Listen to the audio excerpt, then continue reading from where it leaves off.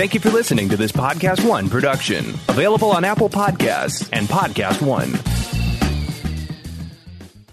In an era of online retail where everything is just a few clicks away, buying a car should be no different. That's why at Carvana, you can buy a car 100% online. We made it easy to browse, view, and buy from over 10,000 cars. You can even trade in your old car, all while binge-watching your favorite TV show. Afterwards, we'll deliver your car to you. Or you can pick it up from one of our car vending machines. Either way, your car comes with a 7-day return policy. So grab a seat, relax in your comfy pants, and enjoy the new way to buy a car at Carvana. It's that little Chico Pitbull, Mr. 305, but it said Mr. Worldwide, and you already know what it is. Listen to my new podcast, From Negative to Positive. Subscribe today. Now, part of the things that we're doing over here at Negative to Positive is encouraging people to change their lives, change the things that are within their power. I want to thank our good friends at KFC for helping me bring this to you. Feed your whole crew with KFC. Let's go. I can get the KFC bucket of chicken, and you know, that's fire. Now, Babu, you know that you could get that mac and cheese, that mashed potato, gravy, those biscuits. Now that's trouble right there. That is fire right there. You know, on Negative to Positive, we always talking about striving and achievement, and the Colonel Sanders story is a story that inspired me since I was 10 years old. Look how life comes full circle. Now I'm talking about Colonel Sanders and Kentucky Fried Chicken and how much I love it. Listen to my new podcast, From Negative to Positive. Check out the vodcast. Subscribe today. Apple Podcast, Podcast One, Spotify.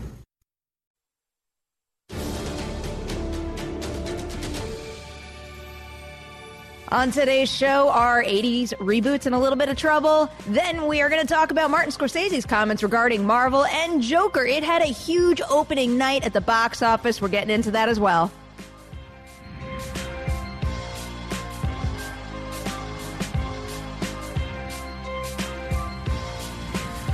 Happy Friday, everyone. Welcome to Movie Talk. I'm your host, Perry Nemroff, and soon I'm going to be joined by Jeff Snyder and Matt Donato. But first, it's call sheet time.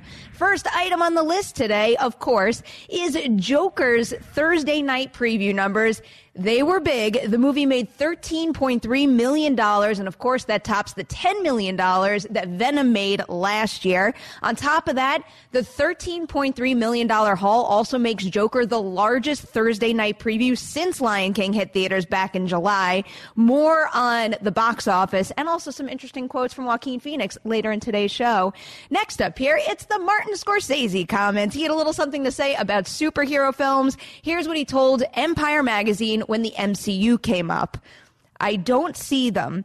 I tried, but that's not cinema. Honestly, the closest I can think of them, as well made as they are, with actors doing the best they can under the circumstances, is theme parks. It isn't the cinema of human beings trying to convey emotional, psychological experiences to another human being. Moving on now to a little something from The Hollywood Reporter. They are saying that studios may lose the rights to a whole bunch of popular 80s franchises, and those titles include Terminator, Who Framed Roger Rabbit, Beetlejuice, Die Hard, Predator, Nightmare on Elm Street. We're going to explain why this is happening later in the show. Now, we've got a must-watch trailer for you over on Collider.com. It's the trailer for a brand new Netflix horror movie. It's called Eli. Here's what it's about. A young boy named Eli who's plagued with an unknown debilitating illness that requires him to live completely sealed off from the outside world. His parents eventually put their trust in the hands of a doctor whose experimental treatments at her clean house facility may hold Eli's last hope. As Eli undergoes the process that could cure him, he begins to be haunted by experiences that make him question who he can trust and what's lurking inside the house. After the show, go on over to Collider.com, give that trailer a watch. Now, oh boy, a Jeff Snyder exclusive here. I am so excited about this one because it's about Escape Room 2. Isabel Fuhrman, who you might know from Orphan, The Hunger Games, and also, Showtime's Masters of Sex is set to join the cast of Escape Room 2, which is also bringing back original stars Taylor Russell and Logan Miller. Escape Room 2 was originally slated to open in April, but now Sony will release the sequel on August 14th, 2020, and I cannot wait. All right, before we move on to our discussions for the day, I don't know how to tee up this video package right now. I'm going to let it speak for itself. Check out this trailer.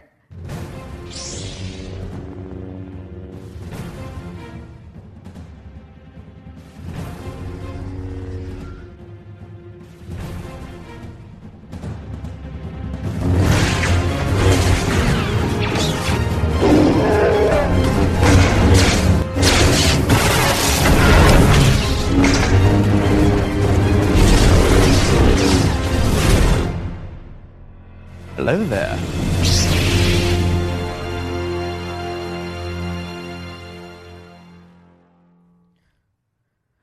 That video is crazy. It was a ton of fun to shoot. So if you want to see the full thing, go check it out after the show on the Collider Video YouTube channel. And that's where you can also find out how to win a really cool Heroes and Villains backpack that I might want myself, but I can't take it, and one of you will. So go find out how to win. All right. It is time. Are you guys ready for these panelists right now? Are you ready? Because it's Friday with Matt Donato and Jeff Snyder. Who's drinking the healthier morning drink right now? That's what I want to know. You don't know what's in here, so that's the fair point. Actually, I don't know what's it. Post Fantastic Fest, I know it's in there. It's water. Yeah. This is fake orange juice. All right. Also, I don't know how much you have all this energy this early in the morning. Like, I am not used to this. It's all in this I'd be cup. waking up for work at this point. Like, Same. Maybe. Well, I feel like post Fantastic Fest, you can make this excuse to be like a little tired, but, you know, I don't know. It's been writing and catching up, too, so it's not even post-Fantastic Fest for me. Like, I have been in a hole for the last week. Just because we had Alicia and Haley on the show earlier this week, and they both answered this question for me, just tell me briefly, what was your favorite movie of the entire festival? Tammy and the T-Rex, which is the gore cut of a PG-13 movie that they found and is now R-rated, and it's about Denise Richards falling in love with an animatronic Tyrannosaurus Rex with the brain of Paul Walker. Wow, that's such a Matt Donato movie. I can't handle it. And our first story today is a very Jeff Snyder story, I would say. Good segue, Perry. Boom. It is bright and early, and I've had a lot of coffee. All right, so this first story that we're going to talk about here is are the 80s reboots in trouble? And it's because of some rights issues that the best person on this panel to describe the situation is sitting right next to me, Jeff Snyder. Can you break it down for everyone? Basically, I think it was Congress. They passed laws, right? They passed this law, this copyright law in the 70s that gave authors the rights to terminate these agreements so that they can get their rights to their books and movies and scripts and that kind of stuff back. And so you're starting to see creators do that. It started last year with Victor Miller, right, who is the Friday the 13th guy. He wrote the original screenplay. Sean S. Cunningham was suing him. Victor Miller won. Sean S. Cunningham is still appealing the case, I understand, and that's why we really haven't seen anything with Friday the 13th, but now you're starting to see it from like the Terminator screenwriter Gail Ann Hurd, who co-wrote the script with James Cameron, the author of the book that Die Hard was based on, the author of the book that Roger Rabbit was based on, the Beetlejuice screenwriter. So it's like, you know, our studio's going to have to renegotiate all these deals with all these rights holders. I think that they will end up having to. I don't think that you have to worry that, you know, you're never going to see these reboots or sequels or anything because these rights are really worthless. You know, if a screenwriter just has them in their back pocket, like you want to sell them to someone who can actually finance a movie, unless one of these writers is actually in a position to pay for something like that out of pocket. So I think you're going to see the Terminator franchise continue, but could it move from Skydance to Netflix? Yeah, possibly. So if you had to make a prediction right now with the wave of these coming in, do you think that studios will maybe give up more money to keep the rights to these? Because we all well know we're in a phase right now where studios are prioritizing reboots. I just think that if if the rights holder, whoever came up with the original material, if they're happy with how things have gone, then they'll say, all right, let's renew this, and you guys have been the caretaker of this franchise and keep at it. Some people may be upset, and they're like, God, I got to get it out of your hands. You've ruined this for the last 30 years. I'm going to try to find someone who's more on, the same creative page as me. It's going to be really interesting to see what happens with Dark Fate now. So if Dark Fate does really well, then Paramount, I guess, would be inclined to negotiate in order to keep these rights. Skydance actually, it was David Ellison who got the rights because Megan Ellison had them. Yeah. Well, I mean, people are unpredictable, though. And I think the issue is you look at the Jason Voorhees stuff and the Victor Miller and the Cunningham things, and it's been going on for more than a year. I mean, It's been going on for a while. We haven't had a Friday the 13th movie since the reboot in 2009, or reboot, remake, whatever you want to call it. And it goes beyond the films, too. I understand what you're saying about, the rights don't do anything if they're just sitting there. Right. And I agree, and that's the issue. But, I played the Friday the 13th video game all the time when it came out, and all of a sudden that got dragged into the lawsuit, and now that game is dead, basically. They're not allowed to do any new content. They're not allowed to do stuff like that. Right. So the issue there for me is I'm not worried. I agree with you. These things are going to be produced other places, these titles and stuff like that. But also people, again, are unpredictable, and you can get caught in these legal negotiations that go on for years and years, and Jason Voorhees is a huge character, iconic, horror. You want him in everything. You want to license that stuff. But yet it's been sitting there despite the fact that you have all this potential just because of greed and just because of people want, ego, whatever you want to call it. Absolutely. And that's just the human side of the business, for better or worse, in this town. The issue with Friday the 13th is that Cunningham was arguing that was a work for hire. That's like, I hired you, Victor Miller, to write me this movie, Friday the 13th. It's not the same as Roderick Thorpe, who wrote the book that Die Hard was based on, who, just wrote that book, and then they said, all right, we're going to option this book or acquire the rights, and now we're going to turn it into a Die Hard movie. So what do you think is going to happen in the future now? Because this is the first opportunity that writers have to utilize this 35-year law and actually put it into effect. So is the next wave of this going to be 90s movies? Because we all also well know that 90s reboots are super hot right now. So is this just a story we're going to have to continue covering every year now? I mean, time moves on. That's the whole thing. Time moves on and everything is going to get dragged into this eventually. So yes, 100%. But also it comes down to the fact of, do they want to fight this? Do they want to take the legal action? And, like you said before, if there's profitable movies being made about these titles, maybe you just sit back, renegotiate, and be like, all right, you keep going here. But it's going to be title to title. Because if you look at what's in the can right now for the possible legality, Nightmare on Elm Street, Predator, Die Hard, things of this nature, Beetlejuice. I mean, there's a lot of licensing potential there that people don't want to lose. So I don't think it's going to be the same as Friday the 13th, as you already said. And so the other element of it, and I'm 35, even though none of you believe me. I'm 35, born in 1984, and so we're talking about 1984 movies like A Nightmare on Elm Street and whatnot. But okay, so like with Pet Sematary earlier this year, that was one that came up, and because the original King book was more than 35 years ago, Paramount was basically given a termination notice, and you have 2 years after the termination notice to do something with these rights, and so they hustled a movie into production while they still could. For better or worse.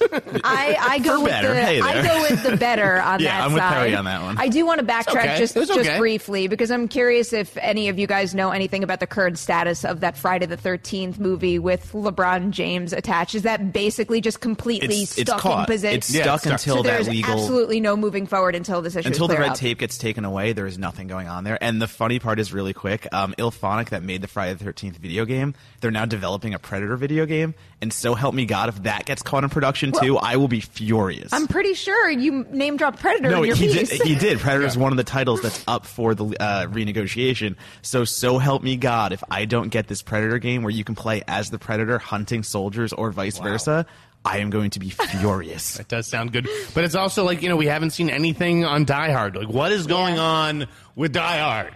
It died hard. I mean, the franchise did die hard. It's just... That's why, I think you got to clear Bruce Willis out of there. But this is an opportunity for maybe to have it move out of Disney Fox. Oh, well, right?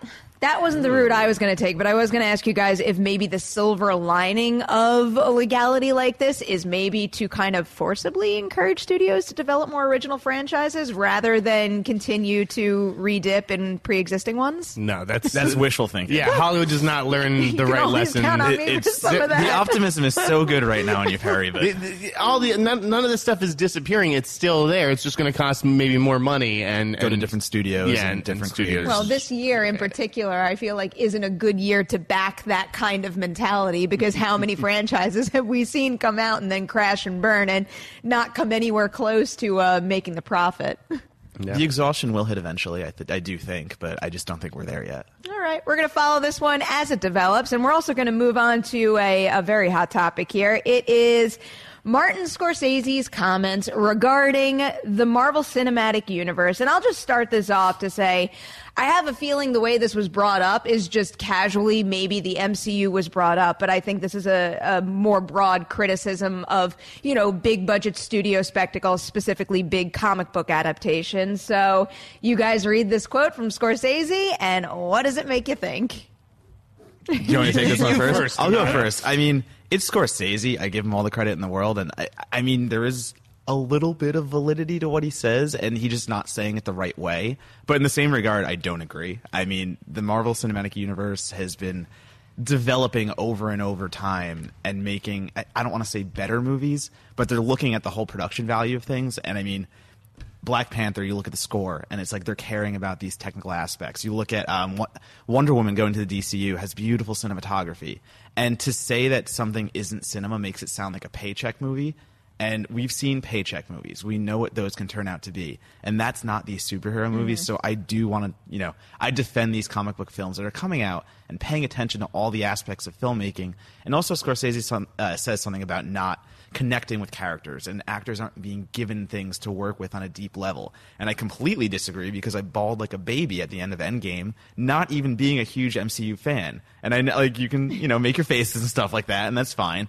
But I had not known it through every MCU movie that I was so attached to these characters. And seeing it all come around in Endgame, I was like, wow, okay, they've literally programmed me and, hooked me into these characters that actually make me care about something. Yeah, I share that feeling. I think I agree with Scorsese's comments insofar that I would describe them as theme parks, as rides. I have in many of my reviews, but I mean that as a compliment, as a good thing. And I typically apply that kind of descriptor to a movie when, something truly has me on the edge of my seat, takes my breath away. I just described Ford v. Ferrari like that too. So I actually think that's a compliment here, and I would describe Marvel movies as theme parks in a sense.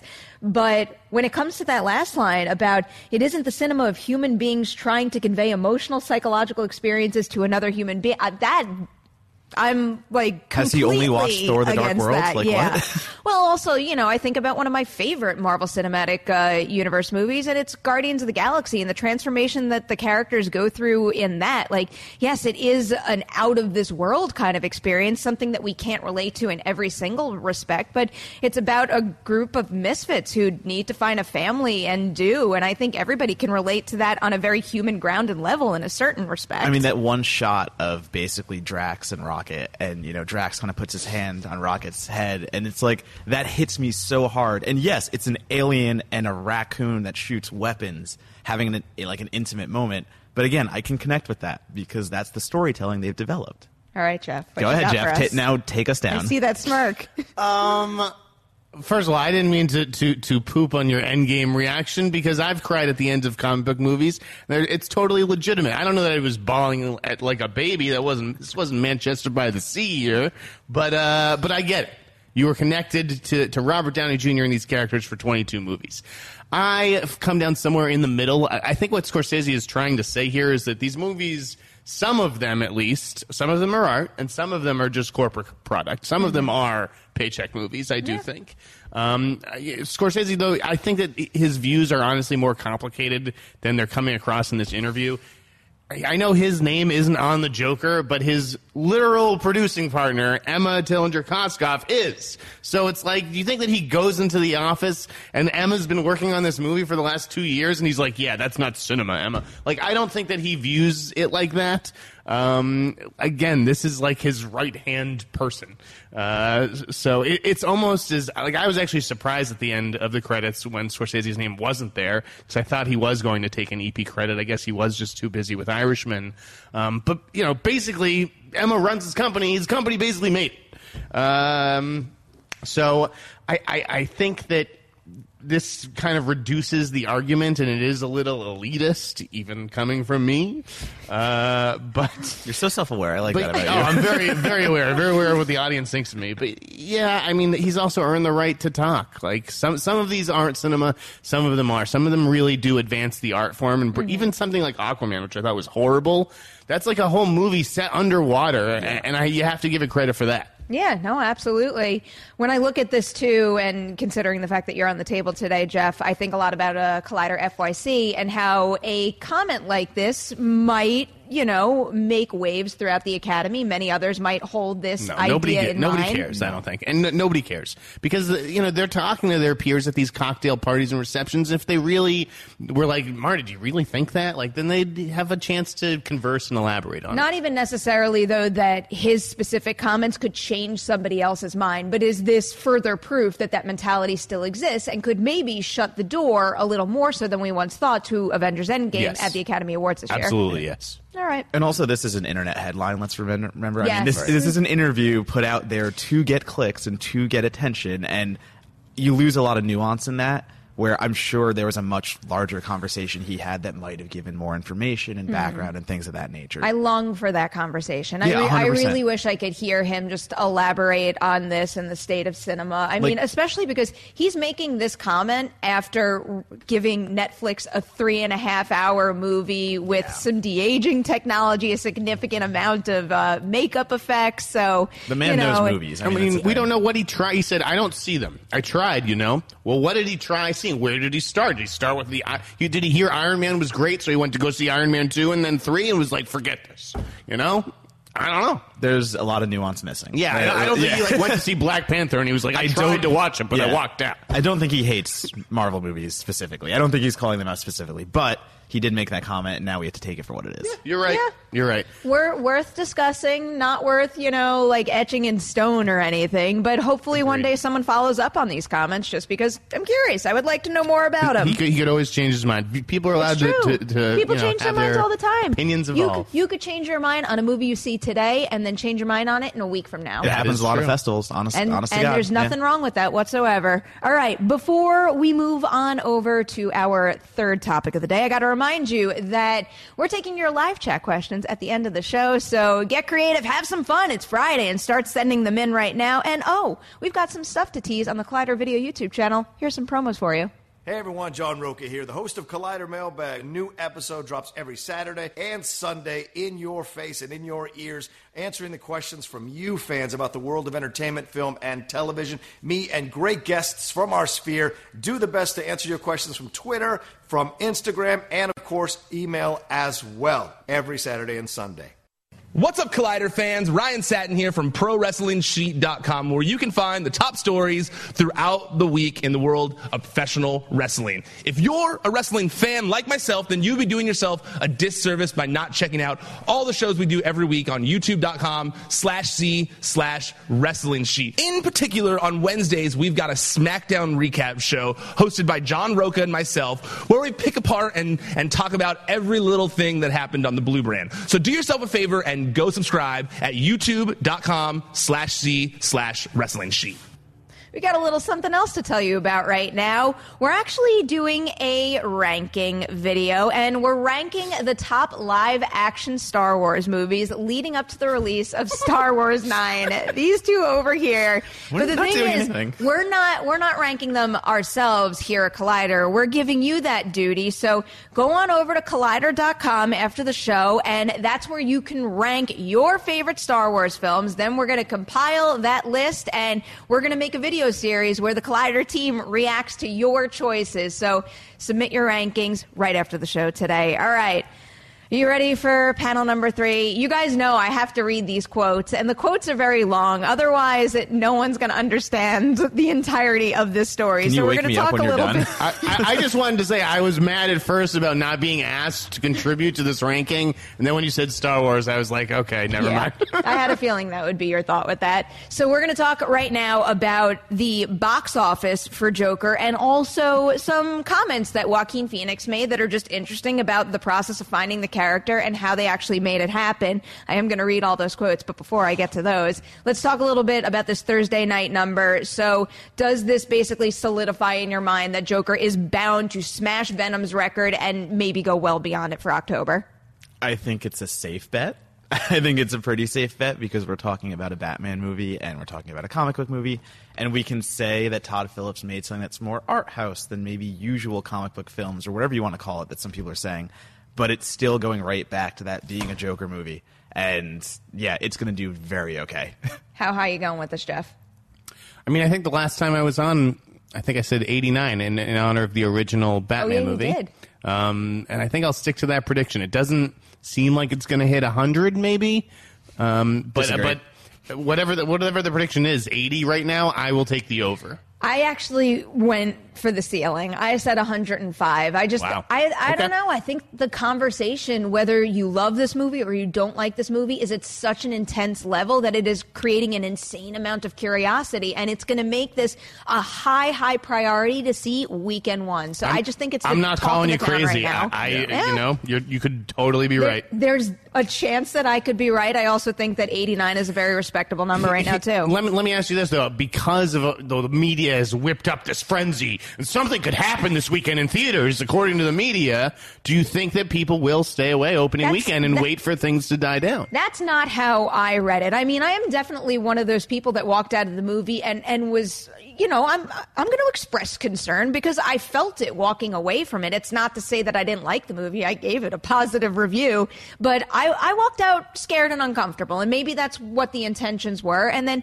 just hearing some of the discourse, hearing that some threats were made, yeah, of course it makes me nervous because I care about the safety of my friends, my family, and everybody in this country for that matter. So it is on my mind, but where I think that reports like that will lead is to more curiosity. The morbid curiosity. People wanting to know why this sparked that big of a reaction. And I actually think it's only going to bring its box office number even higher. Because the security is all there. Everyone's reacting appropriately in the theaters. You see at the press screenings, too. There's security out the wazoo. So there is the right level of attention being paid to those threats, and also those first reviews coming out all the festivals, 100% Rotten Tomatoes, calling it masterpiece and stuff like that. I think there's too much hype going into it that people cannot ignore. I just think that the media loves to sort of stoke fear around these kinds of movies. You just described the media. But like when we see security, like I went to the most secure screening in the world, the premiere, and I'm sure there's a ton of security at the press screenings because you got the press there, and I'm sure there's going to be a ton of security in LA and New York. The problem is there's security at theaters like Aurora, Colorado, and I don't know that there will be, but I'm not saying that I think that something is going to happen because I think that some of these reports kind of are overblown. Yeah, I mean, it's the nature of a headline culture because, just even thinking of my own tweet. I mean, that is simply how I felt walking out of the movie. That did not translate to, someone's going to do something because of this movie. But it's very easy to take certain wording and fashion it into that kind of headline. And I do think we saw a lot of it. But, if we're in a situation where being safe versus sorry is better off, I'm kind of glad that those headlines exist. You always have to play it safe. Extra, of course. Extra That's why we do go through what we go through at airports. Yeah, exactly. All right, let's move on to the second section of our Joker story right now. All right, guys, I'm just going to jump in. I'm going to read these huge quotes because they're very interesting. It's going to take, Matt, sit back. All right, here we go. So these are the comments that Joaquin Phoenix shared with the fine folks at the Real Blend podcast, who I am a very big fan of. All right. The freedom that we had from Warner Brothers to kind of shoot it and discover it was really key, more so than you might imagine, because there were some really radical changes to the character several weeks into shooting. We just started going down a particular road with Arthur, with approaching the character and his behavior, and it was based on a reference that I had found. This kid that is undergoing psychiatric evaluation, and it was really interesting in a particular way of behaving, which I thought was applicable, and it might have been at times. Then what happened is the 6th week of shooting was the first time that I played Joker. I was really angry about that because I thought that it should wait until the end, and I didn't want to kind of shoot it in the middle, but for several reasons we had to. We shot those sequences, I think, for 4 days, and we finished, and on the last day, the week we shot the bathroom scene with Thomas Wayne, that was a weird transition, and it was a struggle. And after that, after playing Joker, I just suddenly realized Todd and I got together, and we talked about everything we shot, and I just said, I think that we've been missing something, and I feel like we're going down a road that seems wrong in both the look, the hair is wrong, the way I'm wearing the wardrobe is wrong, and a lot of the behavior. So we kind of, in that moment and over the weekend, kind of reconceived the character and kind of realized the mistakes we had made. So you guys hear that this was the process that it required to bring Joker to screen the way that we saw him in the final cut of the movie. Does it surprise you? Is this kind of process with changing the character mid-shoot unusual? So the question is, at the end of that, when it says we had to reconceive the character, did that mean they went back and reshot everything, or did they move forward with what they had? That's my curious part. Based on the way he expresses it in this, my understanding is that in order to capture what he thought was the best interpretation of the Joker for this story, that they would have had to have redone some of the material. He doesn't specifically say, we went back and reshot all this. Right. Because that's my part is, we're all writers up here too. We're doing the video content, but, we write film reviews, we write features and op-eds. And when I write something, sometimes the thesis I end with is not the thesis I started with. So I get that. I get 3/4 the way through an article and all of a sudden realize, wait, I have a way better message and a way better way to deliver that, but I can rewrite an entire article. This is words. You cannot edit together and edit around a person playing two different characters. Well, I don't really even know what the huge drastic difference might have been. Like, it might be a situation where only certain beats needed to be tweaked, although he does reference, the way he was wearing the costume and the look and everything. He references the entire character. Yeah, I mean, it could have been significant for all I know. What do you make of it, Jeff? It's a gobbledygook quote. I don't know what it means. There's no way that they went back and reshot 6 weeks worth of material, especially to keep the budget down the way that they did. So that just didn't happen. The quote that we didn't read was, it was a really crazy time because I became so grateful and thankful we shot the Joker scenes, of which there's a limited number, I would say, right? He's mostly Arthur. Became so grateful and thankful we shot the Joker scenes when we did, because exploring that side of the character really allowed me to see this other side. So maybe, I don't know whether he shot the Joker stuff at the beginning or if he shot it at the end, and shooting it at the end, like shooting the Arthur stuff informed how he actually played the Joker thing. Like, I don't know if he had a different take on it before shooting other scenes. Like, I don't know what to make of it. It's hard to understand. Like I am right now. It's hard to understand in that we don't specifically know how it affected the production of the movie and potential reshoots. But the one thing that I do really take from something like this is further respect for Joaquin Phoenix and how much he values his craft and what he pours into a character. This isn't a guy that's just getting up there ever to read lines. He wants to fully engross himself in a character. And if he is in a situation where, let's say, playing Arthur at the beginning, shooting the Joker material in the middle, and by playing Joker in the middle, he felt that he needs to go back and reconstruct the character with a new core concept in mind. I don't know. I just got a lot of respect for that. And if Warner Brothers did go along with that and let them change those beats, I applaud Warner Brothers for it, because it served the movie better overall. But I thought comic book movies aren't real movies. This is tying it all back around. Movie, and so are all other comic book movies, because no matter what type of movie is out there, it's got at least one fan, and I like respecting No, and I that. agree with you, and that's the thing. Like you just said, the care that Joaquin Phoenix is putting into this character, it just gives you that much more of comic book movies are quote unquote real. Like, just to go back to the Scorsese quote, it's way more than just the paycheck. He is in Arthur, and he's in Arthur's head, and he's always developing. And he could have coasted through it, sure, but the fact that he gets that deep into a role and goes, "Nah, we gotta retool this," that is just care to craft. I mean, his performance feels of a piece with itself. It doesn't feel like schizophrenic like his character. It's not like I see a huge difference between one half versus the other in the movie. So again, that's why I don't understand the quote, because I'm telling you, there's no way that they went back and reconceived a character and Warner Brothers reshot it, and we were just finding out about it now. Just take it as a tidbit of interesting information. Yeah. Yeah. Based on what you just said, I kind of want to see Martin Scorsese direct a superhero movie now. I hope we get there. By the way, he totally for Netflix. Just for the sake of taking on the challenge and, I don't know, seeing what he discovers about himself as a filmmaker through it. The playlist headline is Martin Scorsese removes himself from Kevin Feige's Rolodex by saying Marvel films are theme parks and not cinema. That's BS. Let me tell you that something. Is such BS. Kevin Feige would hire Martin Scorsese in 2 seconds. He does not care. If he said that out loud, I want to direct an MCU movie like that, he would have his pick of the litter. Before you could even hear the sound. I would really love if all of this led to just that. Led to him directing. Because of our conversation. If Martin Scorsese watched this. Yeah, really. I have just convinced Martin Scorsese that should be his next challenge. If he'd want to, I don't think he'd do like I think he'd want to do an original superhero. I could see him doing a superhero movie, but not one of these Marvel or DC characters. One of the off-color ones. That's probably the more realistic route. Right, but based on my challenge concept, I want him to have to direct the quintessential Marvel movie and just see what Martin Scorsese's magic comes out of it that he doesn't know he's capable of. I thought about this the entire drive over, and I've always wanted to see not a movie about a superhero, not a movie about a supervillain, but about the supervillain's henchman. And it just opens with all my life I always wanted to be a henchman.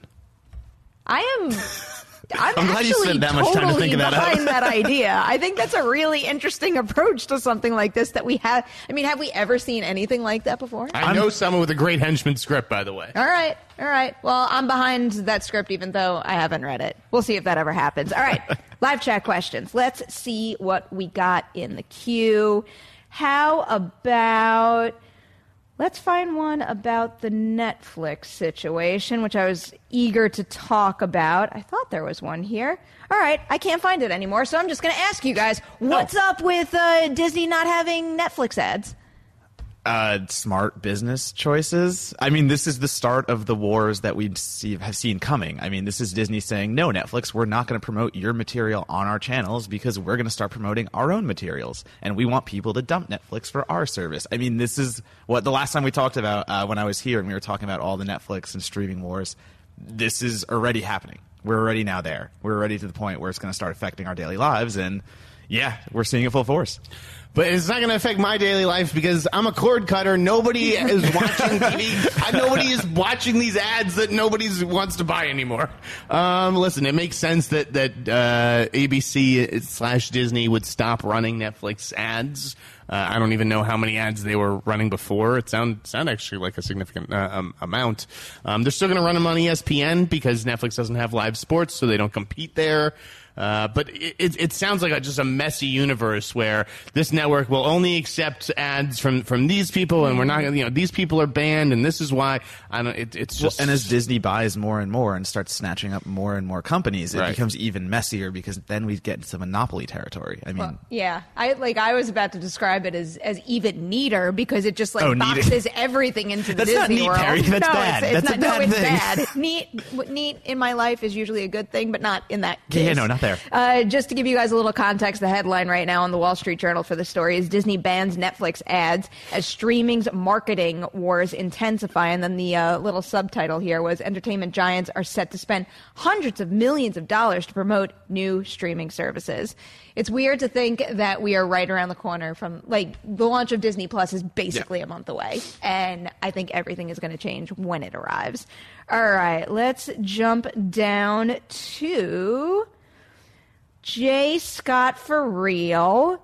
What non-blockbuster film would make for the best theme park ride or roller coaster? Are you guys? You're a roller coaster fan, Matt? Yeah, we've gone on them together. Yeah, I know.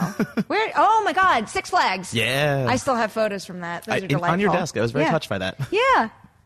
So what is it? What would you choose? Oh my God. Predator. Wow.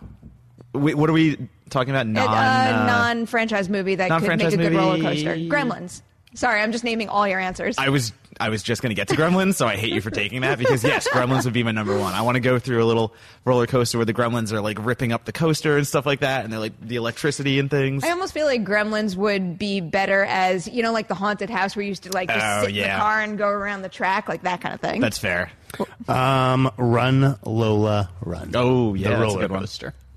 Okay. Just this blaring German techno, and it's the world's fastest roller coaster, and you have to wear a red wig when you ride it. That would be an interesting one. Red wig when you ride it. That's a lot of R's and W's. And then everybody who rides the roller coaster gets lice. I don't know why that was the first thing that came to mind. Really? That's the turn I didn't see coming there. Do you ever think about that when you buy a new hat or something? When you buy a new hat? How many people put that hat on? All right, I'm not going to go down that. I've been with you buying hats, too, and it's taken forever, so I understand this now. This makes sense. No hat ever fits me.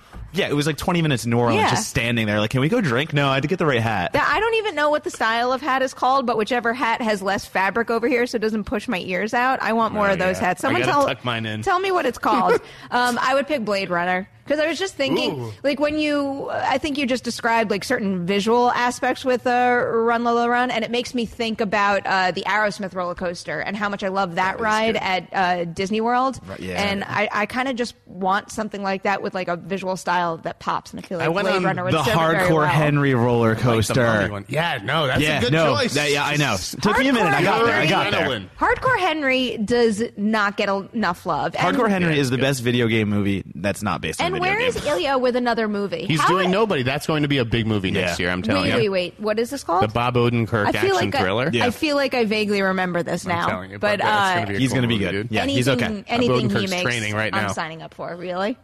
What is it? What is it about? Can you update us? It's just on like it at all? an average guy who ends up having to like go vigilante. An average guy who is Bob Odenkirk, Right. which Is makes it way shot better. in a similar style I think- to Hardcore Henry? I don't know about that, but I think it's going to Not be very first person. kinetic. Yeah, it's going to be kinetic. But I mean, you watch his music video work, and I mean, this is what he does. He just does high energy action. So It's like Atomic Blonde with Bob Odenkirk.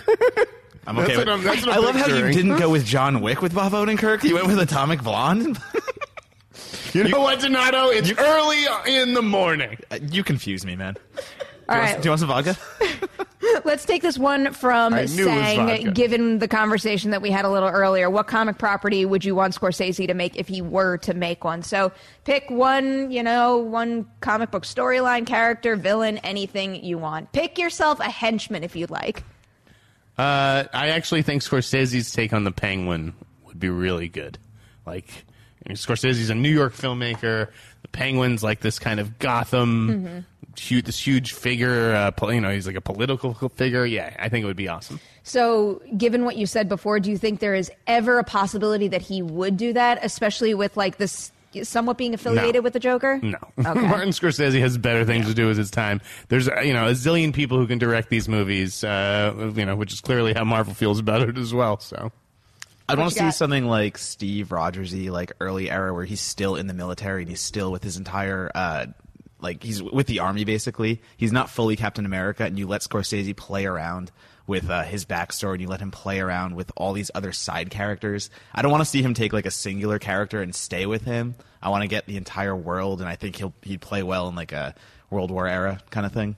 I mean, what you just bring up automatically makes me try to think of a character, like a 70s character. Right. Like Yeah, that's exactly where I into went. The mob movie mentality. Well, and in all honesty, like I will admit, I wasn't the biggest fan of the origin for Captain America that we got. So I would love to just see Scorsese take his take on that type of exact movie. I'd be totally happy with that.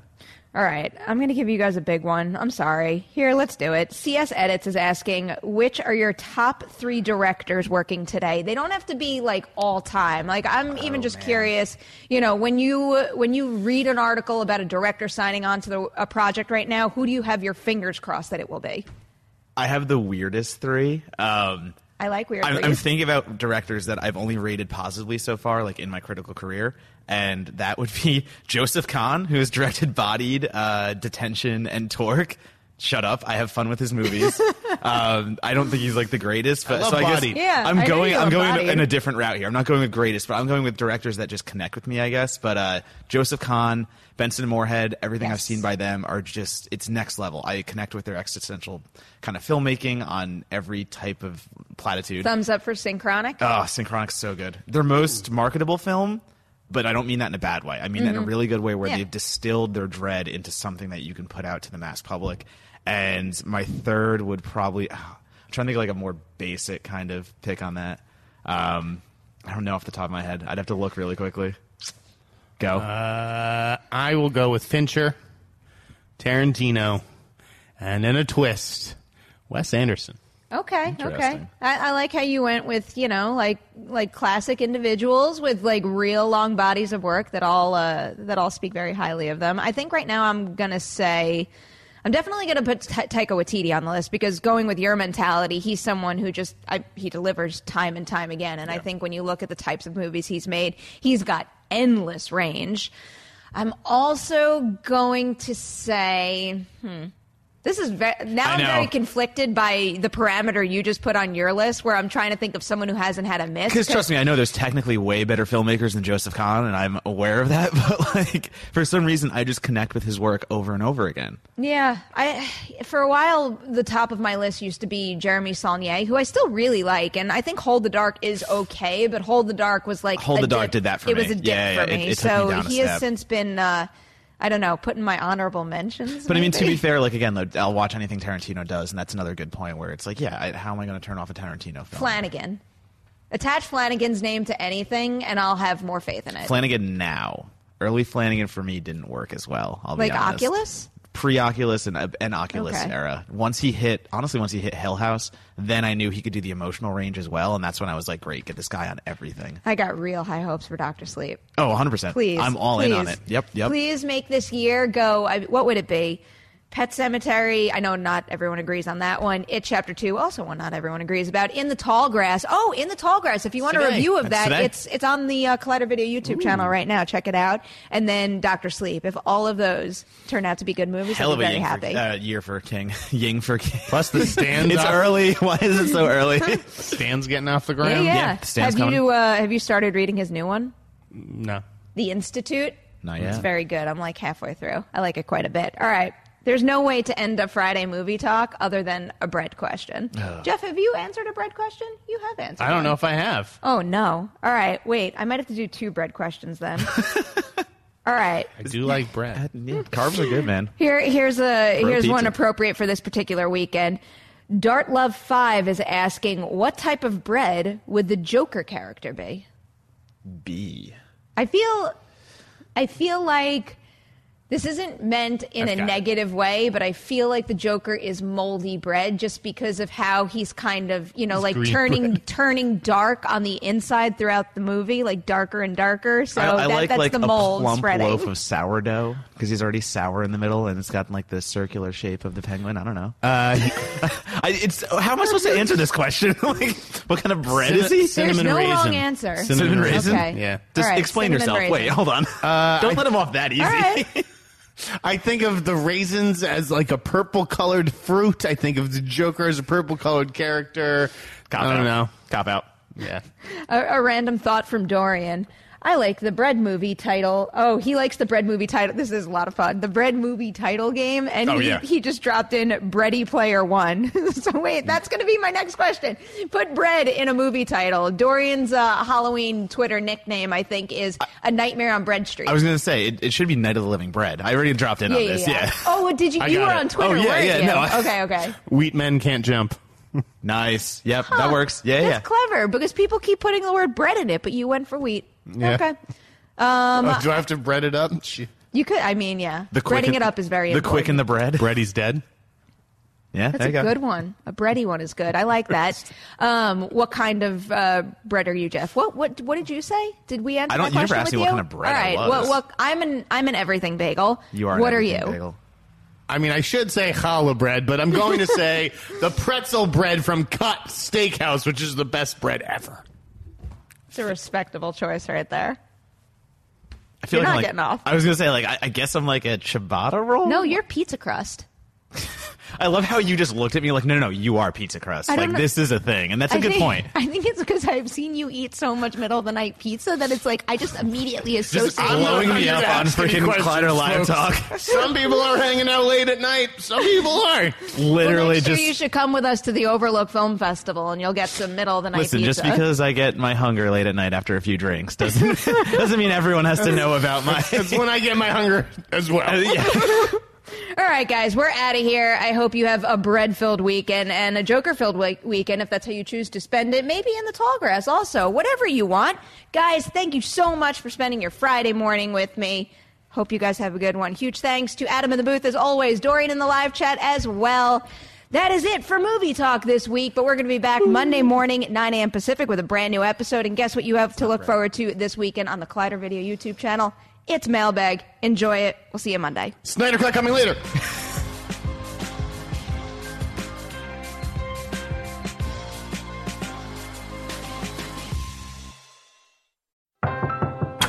If a natural disaster comes knocking, how prepared is your family? You can't just close the door on earthquakes, floods, or hurricanes and hope they go away. That's why it's important to make a plan now. Ready.gov/plan has the tools and tips you need to prepare your family for an emergency. So if disaster shows up at your doorstep, you'll be ready. Visit ready.gov/plan and make a plan today.